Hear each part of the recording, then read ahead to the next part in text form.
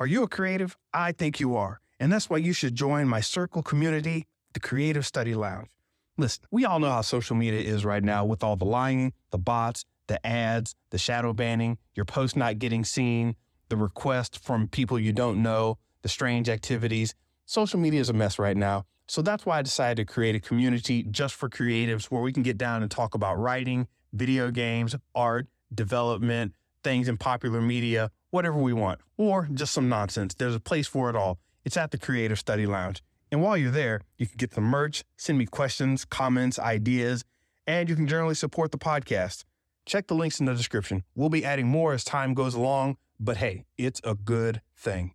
CreativeStudyLounge.com or check the links in the description. Once again, that's CreativeStudyLounge.com or check the links in the description. And you won't have to listen to this dumb advertisement. Now let's get on with the program. Joe Rogan, the podcaster, comedian, mixed martial arts enthusiast, and general pain in the neck for a lot of people, and conspiracy theorist, and general topic of discussion, has just cleared what people are calling a $250 million deal with Spotify, the reigning podcast distribution app out there. This is big news for podcasters. We thought that the $100 million deal a couple years ago was big. Now we've got a $250 million deal, and it's non-exclusive. Going to be getting into a little bit of my thoughts on that, what it means, what I'm learning, what I understand of Joe Rogan. And I know a lot of you want to know what I think about Joe Rogan. A lot of people seem to be very interested in my thoughts on things. I tend to try to remain a gray Jedi on a lot of matters, but I will let you know what I think. Ins and outs about what I think on things. But anyway, Joe Rogan, $250 million deal. That's what we're going to be discussing today on Creativity Threads Life. I almost called out the name of the old podcast. This is Creativity Threads Life. We are in our 20s in the episodes here. So we've already surpassed literally 99 or 98% of podcasts out there. We've already surpassed most of those by hitting this mark. Thank you for all of those of you who listened, those of you who have supported, those of you who have joined the community on Circle. I do not have a Patreon. I have a Circle. So those of you who joined that Circle, thank you very much. We are getting some action and some headway there moving forward. I want to thank you all for those on Threads who have commented, made suggestions, reposted, and generally supported there. I want to thank my Instagram family. Hopefully, if I say positive things about Instagram, it won't disconnect me like it did last time.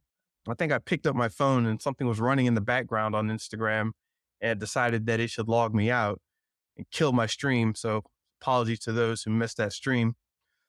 But anyway, today's topic is Joe Rogan and the $250 million deal. That's not all about the deal, but that's what we're going to start with. So in case you don't know, I'll even back it up a little bit. Joe Rogan was paid. He's a podcaster, by the way. I assume most of you know who he is, just on name alone. But Joe Rogan was paid $100 million a couple years ago for exclusive rights to his sitting in a room talking. This deal was big, shook up the industry. Everybody found out what Spotify was up to. Everybody started learning how serious this whole podcast game was. And they decided to take it exclusive. Now, what did that exclusivity mean? Well, basically, the podcast was there and nowhere else. So if you want to listen to Joe Rogan, you had to go to Spotify to listen to it. You had to download the app, maybe become a paying member, listen to all their ads, but you had to go to Spotify if you wanted to do that. A lot of people were like, well, screw that.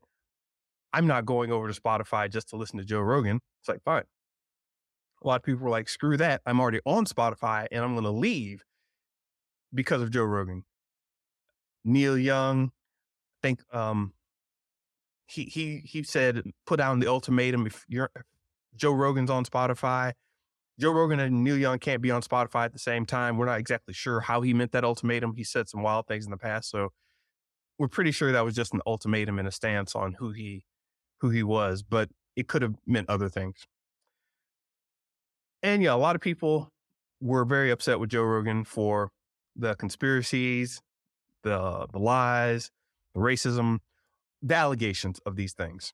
I'm not making a stance on whether you should be listening to Joe Rogan or not. We'll get into that in a second. He's currently over 2,000 episodes in, so definitely not going away. But this exclusive deal set up Spotify in a weird way. They took Joe Rogan in, and a lot of other exclusives they got. They started buying up podcast companies and media companies and then shutting them down. They really didn't figure a way to monetize them properly. And they just picked them apart, took them for their separate individual pieces, integrated them into the Spotify universe, and then they're continuing about their business. It's one of the ways that these types of corporations work. They buy a business. That does not mean that they want to continue the business. That may mean that they want to get rid of it by absorbing it. And they may crap it out later, which is what happens sometimes. Anyway, $100 million deal to get him exclusive. Now, then you start to wonder, well, wait a minute. How does he have a $250 million deal, which is what the Wall Street Journal was reporting? Numbers could vary by 10, 20 million, give or take, or maybe even less than that, more than that even. But they offered him this $250 million deal. So now we've gone from a $100 million deal to a $250 million deal. Thing about this $250 million deal is that it's non-exclusive. So you're thinking to yourself, well, wait a minute, why would you go non-exclusive and pay more money as part of the deal?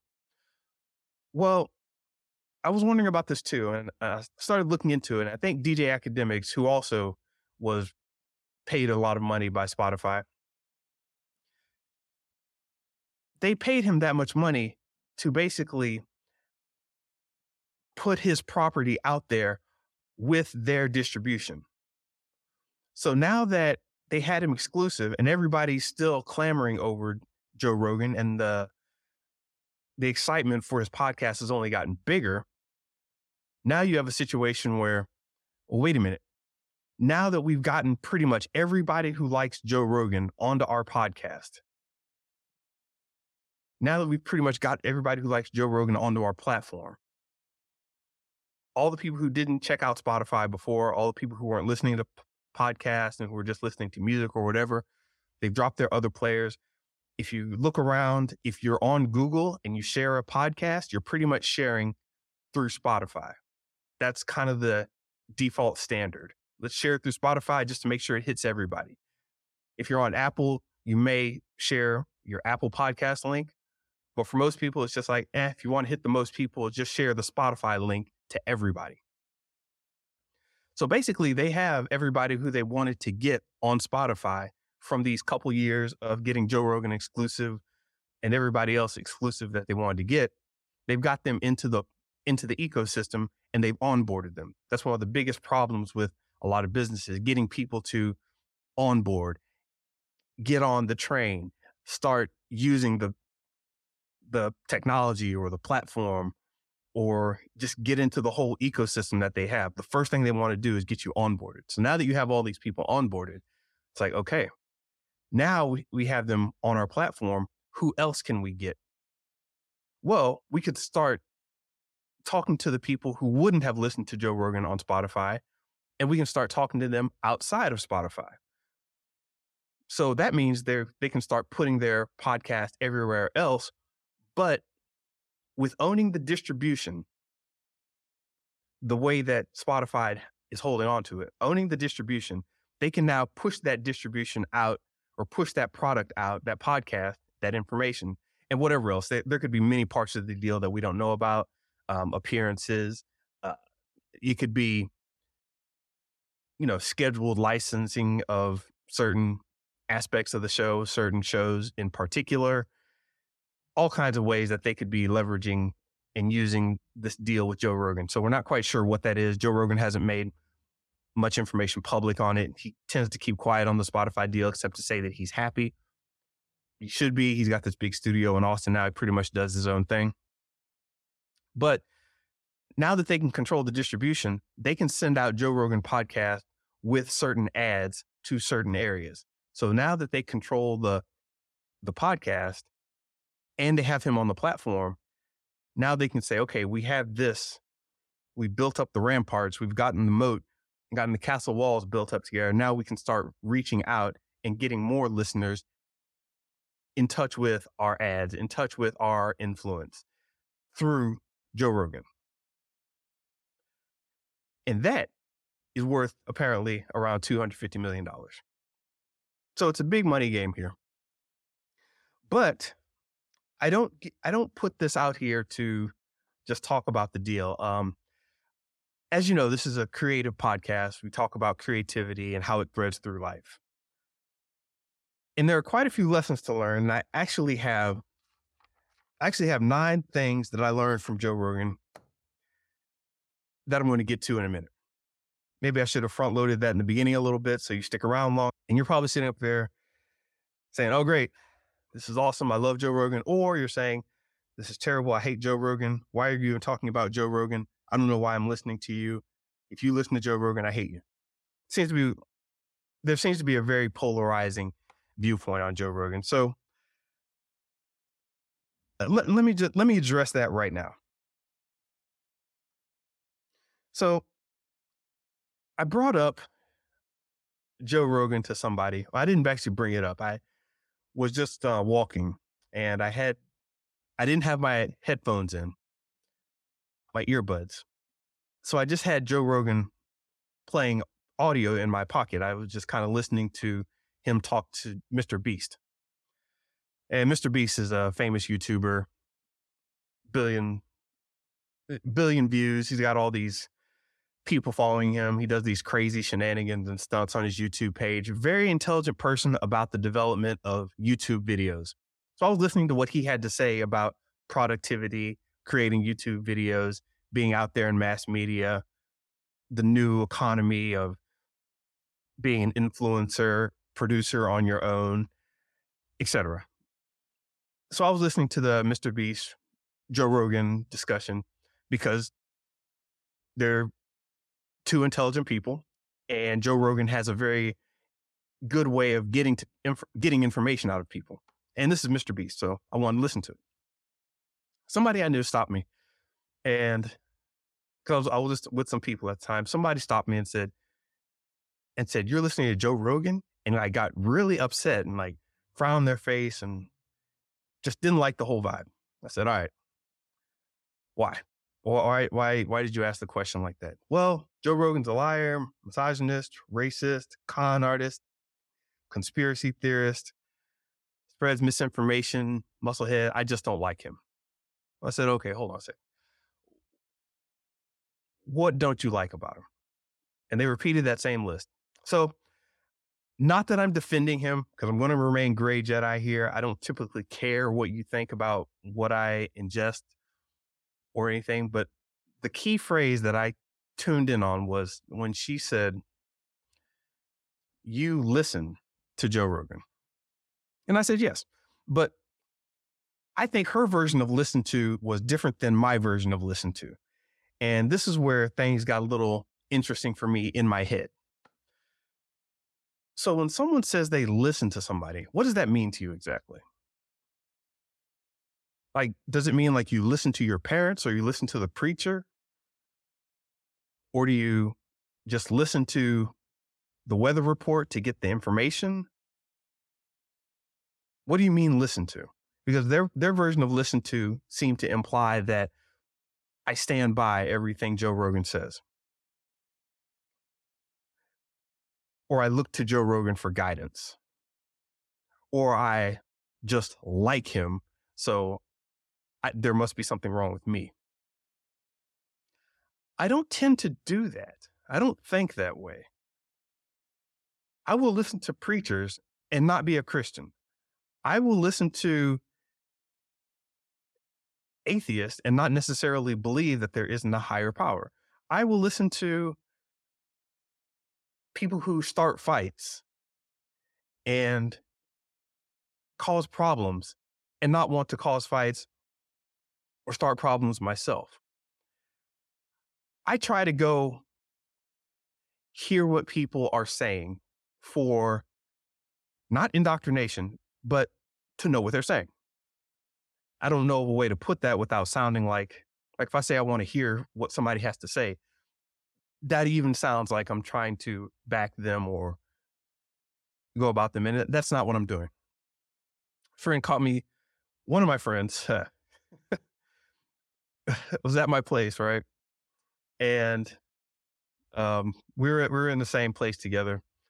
And I was flipping through the stations and I stopped on Sean Hannity. Sean Hannity, right wing guy. Sean Hannity started talking noise, blah, blah, blah. Something about right wing and whatever. Fox News kind of business. Fox News kind of stuff.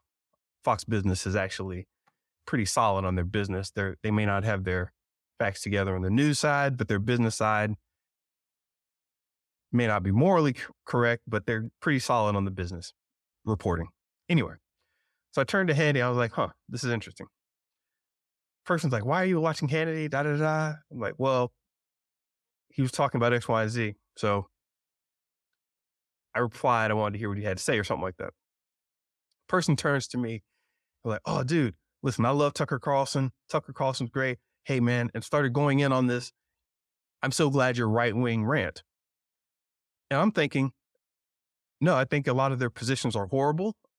I don't agree with much of what they have to say. I think their stance is bad for a lot of what's going on. I don't think Fox News is the place to be getting your moral compass aligned. I'm not on that side of the fence in general. And they were like taken aback, like, wait, hold on a second. Why were you watching, Hannity then? I wanted to talk about dude, we live in an area of nuance, but you're not being nuanced in this discussion. So do I, quote unquote, listen to Joe Rogan? I need to set this up a little bit before I go into the rest of this. That's why I'm doing this. So do I, quote unquote, listen to Joe Rogan? No. Do I, quote unquote, try to hear what he has to say because I think it's beneficial to humanity? No. Do I tune in to Joe Rogan for the information that it may provide at times? Yes. Why? Because I don't care what people think. Because I don't care what stances you may have. I am able to walk into an establishment and separate myself from what the establishment does. A lot of people think that's not a good way to live life. That's fine. Do I think he's racist? I know I'm posting this in Black History Month. I was going to post my Luke Cage discussion at this time, but Joe Rogan was on my mind and I already had some notes ready for that, so I decided to start with this. But do I think he's a racist? He has extremely problematic views on race, and I've met people like this. I was raised in North Florida, South Georgia.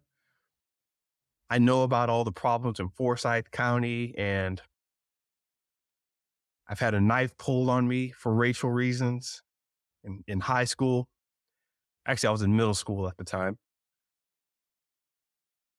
I've had many things said to me, around me, about me, behind my back, racially, that are extremely problematic. And yes, Joe Rogan does fit under that umbrella. Intentional or not, and I assume it's not intentional. Intentional. I assume it's not like the hardcore racism that people are always worried about with hearing about stories from the South. Is that any better than the left-wing soft-core racism or whatever? I'm not totally sure. But he's here nonetheless, doing his thing. So the problematic kind of racism, listen, there's no need to say the N-word as many times as he's done. I can understand the use of the word and trying to get to a certain understanding, but I still don't rock with it. When I say I understand it, I mean, I can look at a chart and say, okay, I see how you started here, go through a flow chart, and I see how you ended up at the other side. That's what I mean when I say I understand it. I'm not saying that I'm understanding of it. I feel like I'm doing a little too many little caveats here about this. I'm not just calling him out, whatever.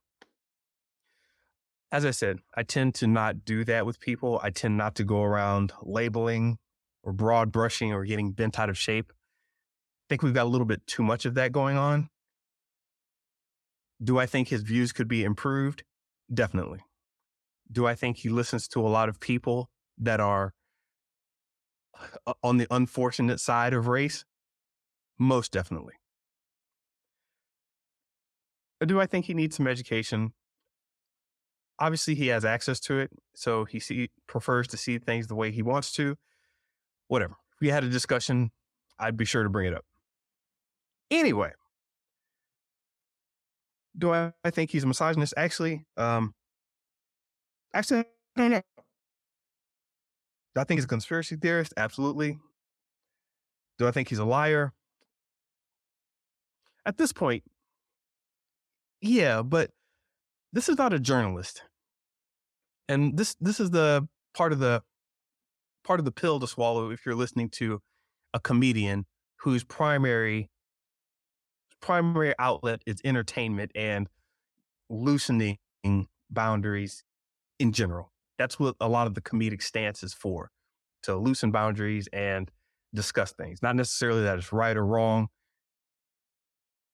You know, is he transphobic? These aren't questions I am going to really sit back and answer. You're not going to try to pin me in a corner on answering any of those. I can say, yes, I would have said this instead. I would have done that differently. But I used to do stand-up comedy. I did it for 3 years straight and on and off for several years before and after that. Why did I do stand-up comedy? I'm funny as hell. That's why. Anyway, so I say all that to say that these are nuanced times and we're getting into a little bit of a polarizing state of affairs. And that is one of the reasons why he's paid this $250 million in a deal. That's one of the reasons why he's been the top podcaster for almost 5 years globally in a row. Because there are things that he's saying that, because nobody else will put it out in this way, that we get so enamored by these extremes. Like, oh my gosh, if this person isn't right, this other person must be completely correct. I just think that's a bad way to go about things. Anyway, that's a bit on why he got the $250 million deal. But I said there were 10 things I've learned from him. 9 things. I said there were 10, but I didn't like the 10th, so I exited off the list. And these are from a creative point of view.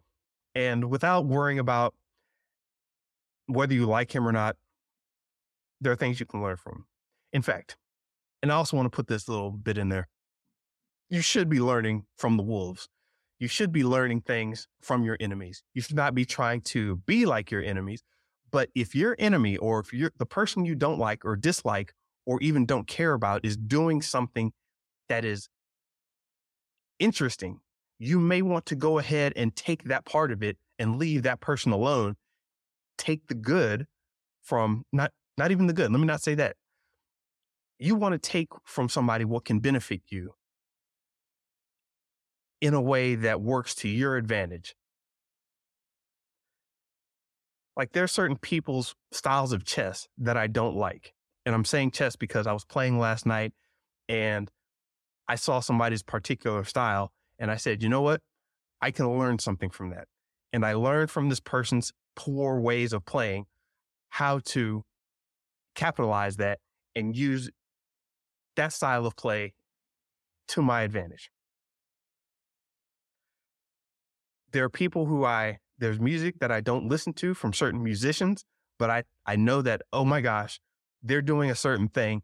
I don't even like that music, but I can learn something musically and socially from what these people are doing. You remember the Spice Girls? Everybody was big on them, and they were selling all these millions of albums, going on tour, selling out stadiums, and people were like, "Oh my God, who is listening to all these Spice Girls albums?" Uh, I bought one of them. That may come as a shocking surprise, but I listened to one of the Spice Girls albums. I was like, "Holy crap! If they're doing something on this level, I need to at least creatively understand what they're doing."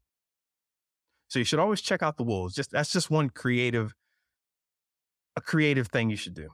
And don't just dismiss it as, oh, they're just blah, or I can't understand how anybody could. You don't have to understand it.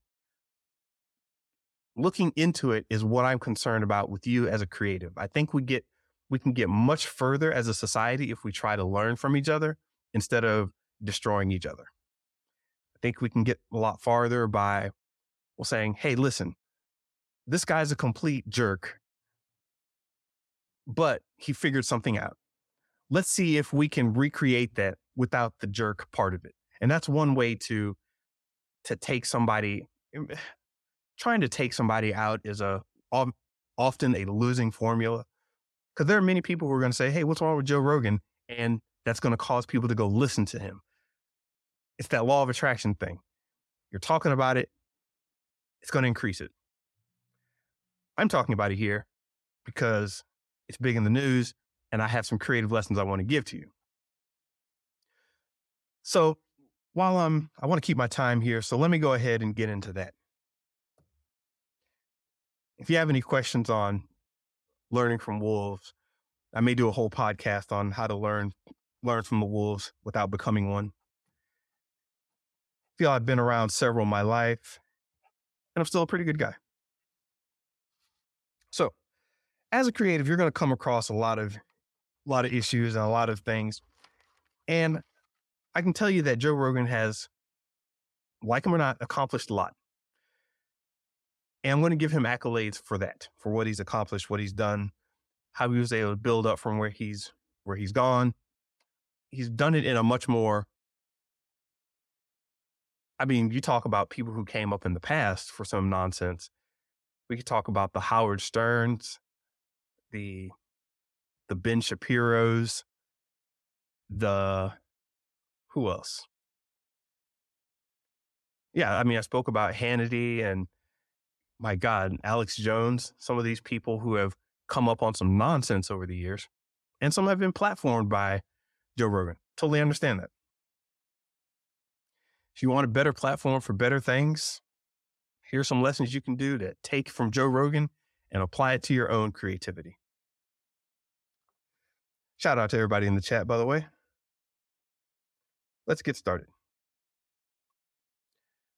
Number one way to learn, I don't even know what I should call this list. 9 things I learned from Rogan. No, that doesn't sound right. All right, I'll name it later and put it up. But these are 9 things that you can use from Joe Rogan's experience. Number 1, surround yourself with your people. Cat Williams blasted Joe Rogan for this, but Joe Rogan actually surrounds himself with his people. And that provides a little bit of a buffer, an automatic support group. It provides better visibility.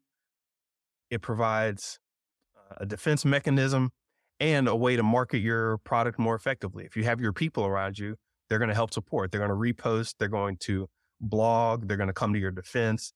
You can get on somebody else's podcast or somebody else's platform. So without going into all the names or maybe the 6 that Cat Williams talked about, there are plenty of people that came up with Joe Rogan and in that same bubble. And it's like that rising tide lifts all boats. Well, Joe Rogan was that tidal wave, and he lifted up and brought the others with them. And it's a whole ecosystem. So if you've got creative people around you that you rock with, that you vibe with, that you have a certain rapport with, bring them up too. Have them host on your podcast. Put them out there as well. Repost their content.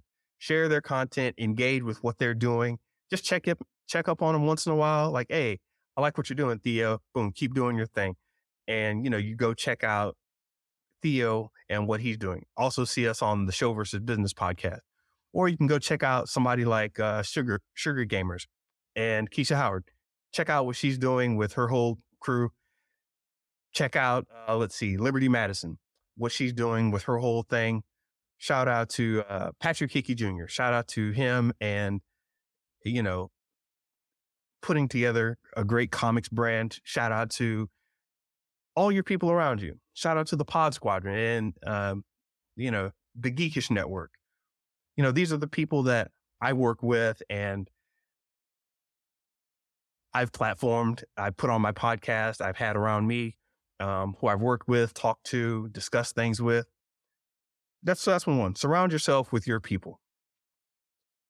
And it's not like you're trying to leave your people behind or you're trying to, on the other end, siphon from them. But, people work better in groups. They say if you want to go fast, go solo. If you want to go far, bring friends. So you can do a little bit of both. At times you go solo, then come back and get your friends, and then you guys do something together. That's how it should be, this kind of moving ecosystem of people. So that was number one, surround yourself with your people. Number two, go with what you know. A lot of people will tell you, hey, here's the, especially if you're coming from the marketing side of things, and people in marketing will tell you, oh, you need to focus on this, or, oh, this is the hot topic right now, or, oh, this is where the people are going to be. Oh, follow the puck. You need to know where the puck is going and quote Wayne Gretzky and find out where the money is. But go with what you know. At some point, if you're going to really be doing this thing, whatever creative thing it is, it's going to take a lot of energy, a lot of practice, a lot of work, a lot of dedication, a lot of study, research, and it shouldn't be a problem. It should be fun. So go with what you know. And I don't just mean know in terms of the technical sense, but when you know something and you're in there, you're passionate about it. I'm not saying rely solely on your passion, because there's dangerous advice there too, but go with what you know. If you know how to juggle and you've been doing juggling for a while, hey, maybe throw up a TikTok or a live or a Facebook reel or whatever of you juggling while you're talking about your thing, because you're going with what you know. And people get ashamed of what they know a lot of times because it may seem weird to them to put out something that's so personal, but it's what you know. It's your passion, your vibe, your point of view.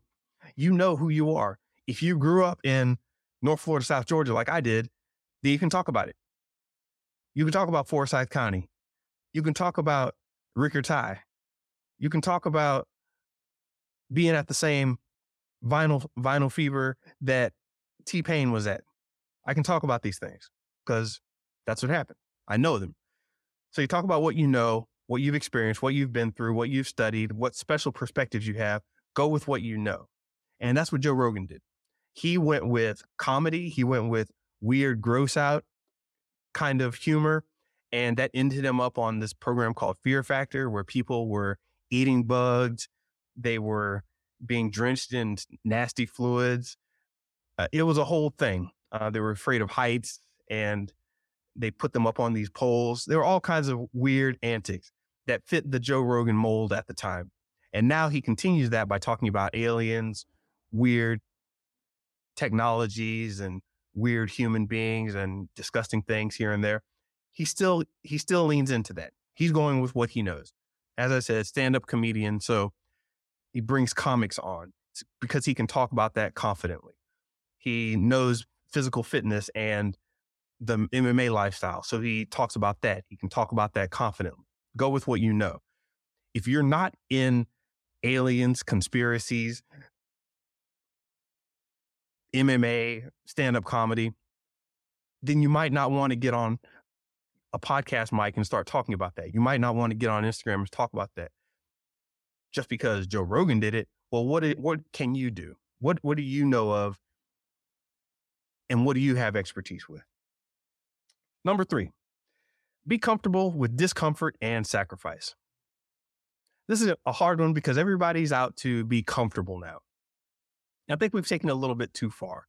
we've gotten a little bit too into the comfortable mode where we have to have our Amazon right away. In fact, I don't think I should. I think I should have left Amazon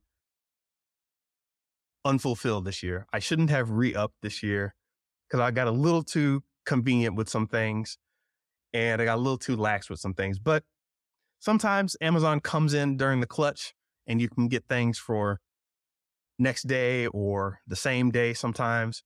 Sometimes that was necessary and I didn't want to pay for it or pay too much extra for it. Prime Video is also there, but now they're charging for that. So I was getting a little comfortable and maybe I should have dropped Amazon this year, but I didn't because I was too comfortable. And I think we've gotten a little too comfortable with just how the way things are. And I think what people don't realize is how much of your comfort is subsidized by large corporations and large, powerful forces getting what they want. Your comfort comes at the expense of being your comfort is being subsidized, basically. And I don't think people know how much of that comes at the expense of these large companies pushing their weight around. Like they're paying extra money so you can get comfortable. And by getting comfortable, they're getting you into their ecosystem, much in the same way Spotify did. Now, once they've staked their claim and they've gotten you comfortable, then they can start controlling you because they know you don't want to be uncomfortable. And if you're uncomfortable with leaving Facebook, if you're uncomfortable with leaving X, if you're uncomfortable with leaving Amazon, then they've got you.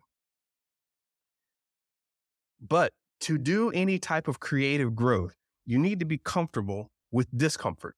You need to be willing to go outside in the rain. Yes, it's still raining here in Los Angeles. You need to be uncomfortable with not having all of your food options. You need to be uncomfortable with what's served up sometimes because it's the only thing available. That will teach you how to be resourceful. That will teach you how to continue in the face of hardship. That will teach you how to get along. And it will also make you look for better options. Let's say there's something you always have, your car. And you know what? Just jump on the bus one day. You've forgotten what it's like to jump on the bus. Just jump on the bus one day. I've done it. It's interesting. It's not like a big accomplishment riding the bus, but one day I was like, you know what? Let me get on this bus, see where it goes,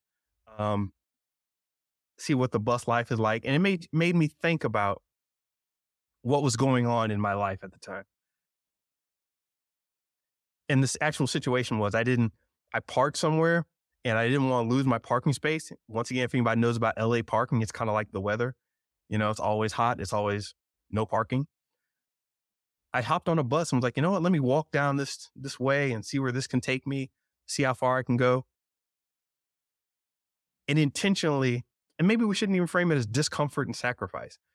Maybe you should start framing it as refining what you can do, what you're good at.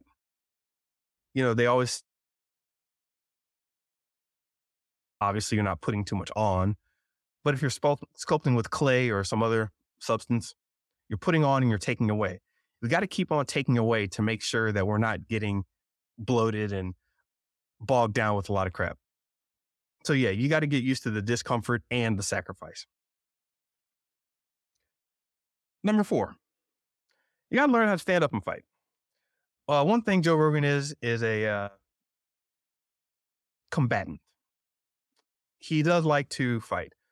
It's interesting. There are people who just like to fight in certain areas of their life, and there are people who don't. Some people like to fight on their own terms, but don't like to fight on other terms. I honestly get really annoyed when I have to fight with people who don't have as much education on a subject, even if it's just reading a few articles. If I say, hey, I heard Joe Rogan got a $250 million deal, and they're like, no, he didn't. How did you say that? How do you know? What are you talking about? It's like, dude, Wall Street Journal reported, dude, how do you know? It's like, I don't even feel like arguing with these people sometimes. Like, I don't even feel like arguing on a lot of topics. Nevertheless, here I am on a podcast. So I will jump in the arena sometimes, and it's not just on uneducated things. It's physical fighting. It's are you going to are you going to stake your claim at a job? Someone jumps in front of you repeatedly. Are you going to say something about it? Are you going to fight for your position in traffic? A friend of mine came up to LA one time and was really freaking out over the traffic. Like, oh my God, they won't let me in. I was like, hey, this is LA. No one lets you in. You got to jump in. And this person was so upset. Like, what? Why do I have to jump in? Why can't they just let me in? I turn on my blinkers. Like, hey man, blinkers are maybe 1 in 5 people ever use their blinkers in their life down here. I didn't even I didn't even bother trying to compare what was going on here with something that happens in like New York. I've driven in New York before. That's kind of wild. No one lets you in there. You got to curse, honk your horn, cut people off. It's wild. But yeah, you got to be ready to stand up and fight. And how do you do that? Start fights. I know that sounds crazy, but get into situations where you're not just being pushed around by the waters. You're not just being blown around by the wind. By fight, I don't necessarily mean try to hurt somebody. I don't necessarily mean upset yourself, engage in the negative, bowl somebody over. I don't mean bullying or any of that. But if something is being a certain way and you have to put your own influence out there to make it another way, a lot of times you're going to introduce the concept of fighting for what you think is right. You got to have that. You got to have that practice. So standing up and fighting for yourself. And yes, I realize Joe Rogan does both of those in terms of stand up and physical combat. That was the point. Number 5, be a leader and take risk. So when I say, a lot of people, they call themselves leads. They call themselves, I'm the leader of this. And a lot of times they aren't leaders. They're just bosses. They're just being bossy people, throwing out commands and not really leading the way. Now, what does it mean to lead and what does it mean to boss? What does it mean to have a position of power and what does it mean to actually be a leader? I want to make this distinction because a lot of people think that because they have a mouthpiece, because they have a position at some job, because they have money, because they have some access to information or something that somebody else does, that they're a leader. Or because they have a large following on Instagram, that they're a leader.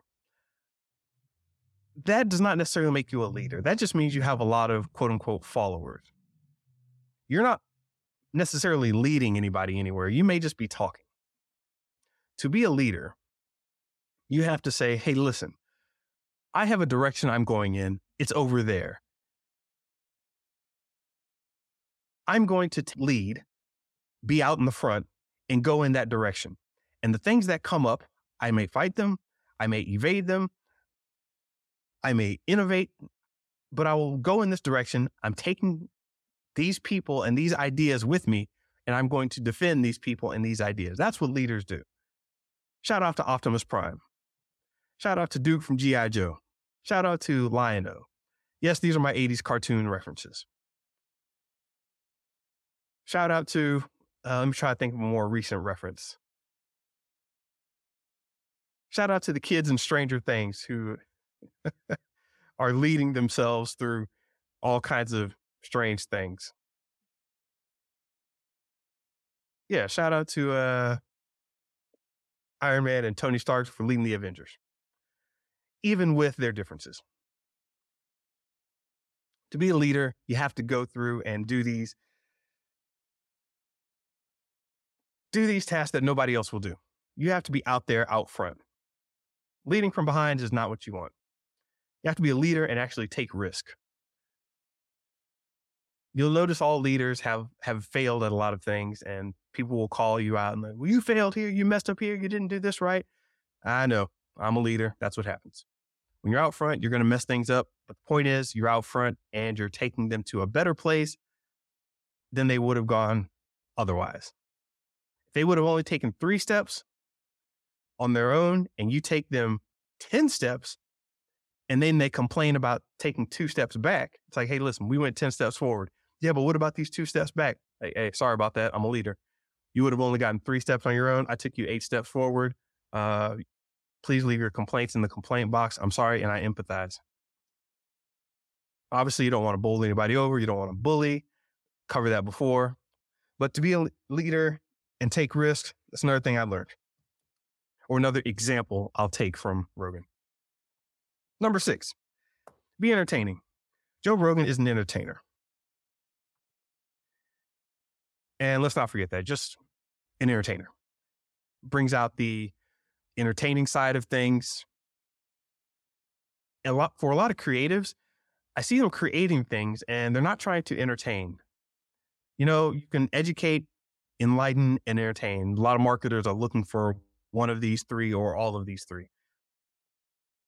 But I think in today's climate, in today's economy of attention, entertaining is a very, very valuable skill. Can you just get on and have people listen to you because they're entertained by what you say? Are you reading from a dictionary? Yes. Okay, then that's boring. I'm not very entertained. You may be the most important podcast around, but if you're just reading and boring, I'm sorry, it's going to be hard to follow along.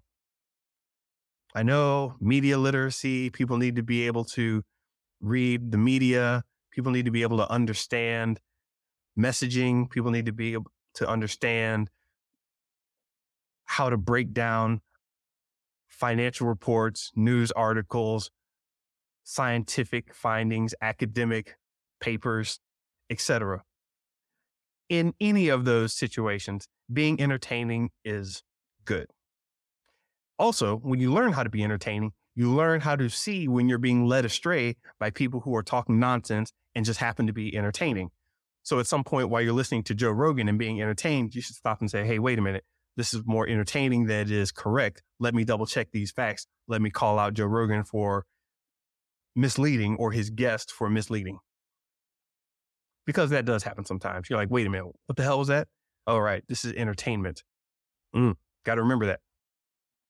But being entertaining can get you very far. So that's why I always bring that up. And I was raised on video games and cartoons, so I know the power of entertainment. I try to put out something that's entertaining as well as informative on the creative side. Honestly, I'd rather just sit back and really talk a lot about the core essence of creativity, but you need a rapper for that kind of stuff. Otherwise, you're boring and you end up at the bottom of the podcast charts. And I don't want to do that. Number 7, conquer yourself inside and out. So a creative lesson here is learning how to conquer yourself. Take what you already have in your personal being and conquer it. Any things that are pushing you around, your habits, your lifestyle choices, your thoughts, your mannerisms, the way you are, can you conquer that? Many people kind of shrug their shoulders and say, well, I can't do anything about that because this is how I am. Well, I was raised this way. Well, you can't expect me to all moment in time, and that's fine. But are you able to actually conquer yourself on the inside and out? So when I say on the inside and out, a lot of people try to conquer their external, and which is fine. They want to conquer the way they're perceived on the outside. They want to like, hey, I'm going to do this every day. I have the discipline. I'm always going to look like I'm appearing a certain way. I'm always going to say the right things outside. That's fine. That's great. And that's lovely and dandy, but it's on the outside. Now, if you're just working on the inside and letting your outside be neglected, then you got a problem there too. So you can't just sit around thinking, well, I'm perfect on the inside. I know what's going on in my heart. You can't tell me this.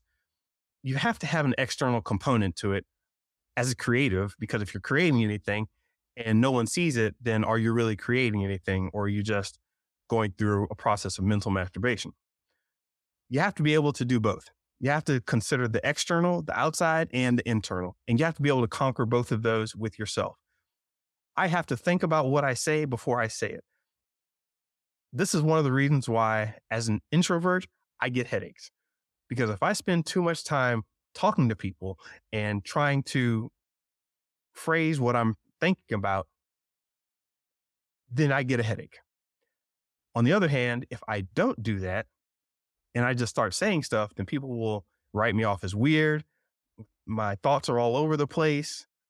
I've been called mean, heartless bastard. And that's because I have random thoughts that come up that don't seem like they're empathizing with anybody because I'm a true introvert thinking about introvert things. Not that I don't care about you. I love and care for all of you deeply, but I'm probably not getting a lot of benefit from our interactions. I have a lot of good interactions with a lot of good people, but it's not where I get my energy. It's tiring for me. Unless, of course, we're talking on certain topics that work with me or vibe with my internal compass. I don't know how to put it. I'm not like anti people, but I'm definitely an introvert where I'll find some topics and I'll go off and study it for a couple of days and be like, holy crap, this is great. And they're like, oh my gosh, you went away for a week. What happened? Were you alone? I'm like, well, yeah, I was going away for a week and do my thing. Oh my gosh, what's wrong with you? And then they want to put you in a institution somewhere because you were happy being alone with your thoughts. Sorry, that is me. But yes, conquer your inside and out. And you should always be working on both. Another thing I learned from Joe, actually, I might change this list up. All right, I'll put that one there. Release your inhibitions. If you're a creative, the best part of what you create, and I mentioned this a little bit in the go with what you know, but if you're a creative and you're creating things, the best goes back a little bit because our pure, unfettered selves don't generally go over well with people. We have to figure out a way to translate it. But instead of translating, try to figure out how you can release more of your inhibitions and then try to repair any damage that may have caused after the fact.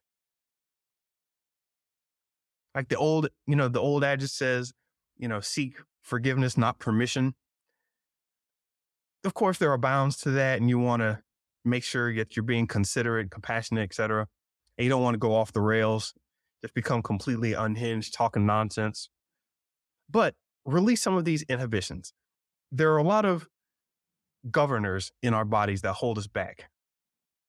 And if you know the word governor, it's not like the politician type of person, but a mechanism that holds you back for your own safety. And when anything holds you back for your own safety, there's a certain range that you can get into that allows you to play in the red zone. It's like the red zone exists because you can do it. You can get that far. But you don't need to be there all the time. When you climb up a ladder and it starts to get really high, you're starting to get into your own yellow zone, then your own red zone. And you start to have these inhibitions. And you need to find a way to release those somehow, capture them, practice them. If you don't just say, oh, I'm afraid of heights. Hey, man, climb up a ladder every day and start practicing going up a little higher.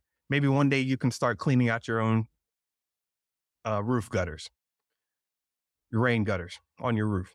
Maybe you can start taking a glass elevator. I know there's one hotel that had a glass elevator and freaked people out. So there were two sets of elevators, one that weren't on the outside of the building and ones that were on the, covered up. So, you can go take the covered up elevator all you want because, quote unquote, you don't like heights. But if you want to release your inhibitions, you need to start practicing taking that glass elevator. Maybe take it up 2 floors, see how that freaks you out, then get off and take the other elevator up. Whole point is it's practice. You got to expand yourself, got to grow a little more and release your inhibitions. And I think one of the things that is so interesting And at the same time, what gets him in trouble on his podcast a lot is the whole releasing inhibitions. Um, if you know the comedian circle, the comedian way of doing things, what they tend to do is speak thoughts out loud without inhibition, even if they don't totally understand their own thoughts. They're trying to put something out there and understand it a little more.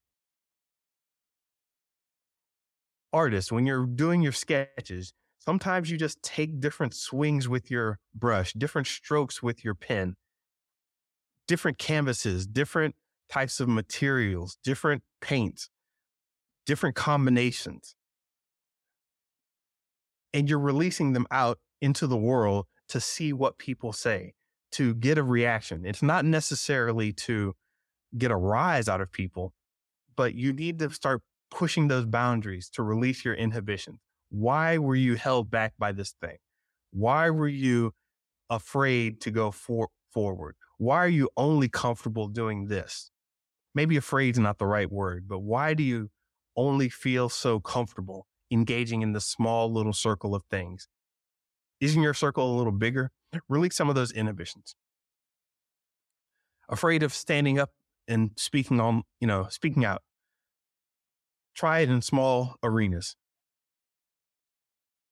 I was afraid of speaking out at one point, and that is actually the reason why I got into stand-up comedy. I like speaking, but I thought it took far too much work. I thought it took far too much practice, far too much foresight and prep time. I was like, this is terrible. It's not that I'm bad at public speaking. It's just that it takes so much work. Why does this make me so uncomfortable? Why does it take so much work? I know what I'll do. I'll study stand-up comedy. I started studying stand-up comedy, and then I met a friend, and I'm like, I can be funny too. Shout out to John Mile. So I started doing stand-up comedy. And it became natural to me just to speak things a certain way, to always make things seem a little bit humorous so I could connect with people better. People who knew me from years and years ago were like, my gosh, you used to be I'm like, yeah, I know. I was just communicating. But now I released my inhibitions and learned how to get a little better with what I say. So now when I say these things, they aren't as inflammatory, because that's not my purpose, to inflame anybody. I'm releasing inhibitions to get better creative output. That's what I mean to say. All right. And finally, find a way to get paid for doing what you love and what you like and where your passion steers you. This is all very interesting, just talking about Joe Rogan, about him being, this character, this musclehead, this, jokester. And what does he know about? It's like, hey, man, yeah, people are going to come after you. Rightfully so in a lot of cases. But if it's something you like to do, you can get paid for it. This dude has gotten paid basically by doing what he likes to do his entire life, talking to who he likes to talk to, not being held down by any platform, going on road shows, just doing what he likes to do, not held back by any type of, gate. And if he wanted to make more money, he actually could. I mean, think about it. For all this time, the number one podcast in the world globally, we're talking 8 to 11 million views, listens on his podcast on a closed platform. If you go to YouTube, even the clips, the small clips that he's doing and putting out on YouTube, not the whole show, even those rack up millions of views. So this tells you something. You can get paid for what you love to do. You just have to figure out a way to work it. Now, a lot of people say, hey, I can't get paid for, what I'm good at. I can't get paid directly for this thing that I love to do. I love to bake cookies, but no one's paying me for it. It's like, hey, listen, sometimes you have to do I shouldn't say have to do. Sometimes you'll find it beneficial and enjoyable to do the prep work that allows you to do the good work. I used to hate when people told me this as a kid, like, well, hey, you do this so you can do what you really like to do. And I was so frustrated. Like, why can't I just do what I really like to do? But when I started viewing the part of the process, the buildup to what I like to do as part of the process, then I started molding and adjusting that process to where it was fun for me the entire way. And to me, it's almost like I enjoy going to the gas station before a road trip because I got to hear the little ding early in the morning. I got to get some snacks from the gas station. I got to talk to people. I got to check my tires and the smell of the tires as I'm checking the air on them and filling them up. That whole vibe started to become exciting to me because it was part of my interpretation of a trip. I'm creating a road trip for myself. I got to talk to people. I got to get new snacks. I would get a whole bunch of new music, make a whole bunch of new music playlists. I like to make music playlists. I like to travel. I like to do all these things. And I was getting hung up on this idea of, got to get the car fixed, got to go to the gas station, got to go to the grocery store. I started to make all of that a fun part of the process. Once I attached that, the better I did that prep work, the better my experience was for the thing that I like to do. And I started connecting them. Then I started understanding, okay, it's not about swallowing a bunch of nonsense so I can get to where I want to be. It's that I can make all of this part of what I want to be. If there's a job that's on your way to being what you want to be, you can adjust that job to be very exciting, very entertaining, and actually enjoyable instead of just sitting there wasting your time. Like I know I like to use the example of Grant Cardone when he was talking about working at McDonald's, how he hated the job, but there was another person there who loved the job because he wanted to own franchise restaurants in the future. And I was thinking, oh my gosh, if I can start to frame everything I do as not just a means to an end, but everything I do as part of my end goal, then that makes the end goal, the journey, the prep work, the process, the destination, the goal setting, all of it works together. And I start to learn to love it. And that's getting paid to do what I enjoy doing. So figuring out a way to make everything part of what you enjoy doing is going to move you closer and closer. And I know we want the destination right off the bat, but getting closer and closer to the destination should be enjoyable as well. In fact, part of this podcast, a lot of you realize, I'm just doing the audio. I'm sitting here live streaming because I want the process to get there to be enjoyable. So instead of being hung up and upset about the fact that I have to go live, set up the camera and the lights, which I don't like doing, I really don't. I wanted to start with, hey, you know what? Instead of not doing it at all, let me just get this set up with the audio. Maybe it's a little janky appearing in just an audio form with this, with this Joe Rogan face here. Maybe that just appears a little bit annoying, but guess what? We're here to make it happen. And do it anything going on. Yeah, this is actually live. Somebody asked me if this is actually live. Yeah, totally live. But they've left right now, so. I hadn't thought about that. Somebody asked me, is this actually live? Yes, I do post these live. I didn't get around to that comment in time. I was like 5 minutes late for that. But yes, it is live. Let me respond to this person.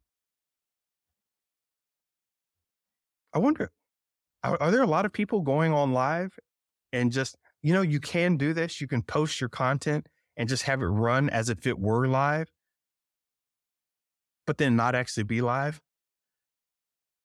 Yeah, that's a problem.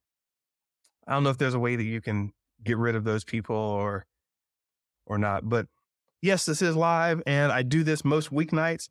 There is no after show today because this one ran right up to the hour mark. Ran past the hour mark.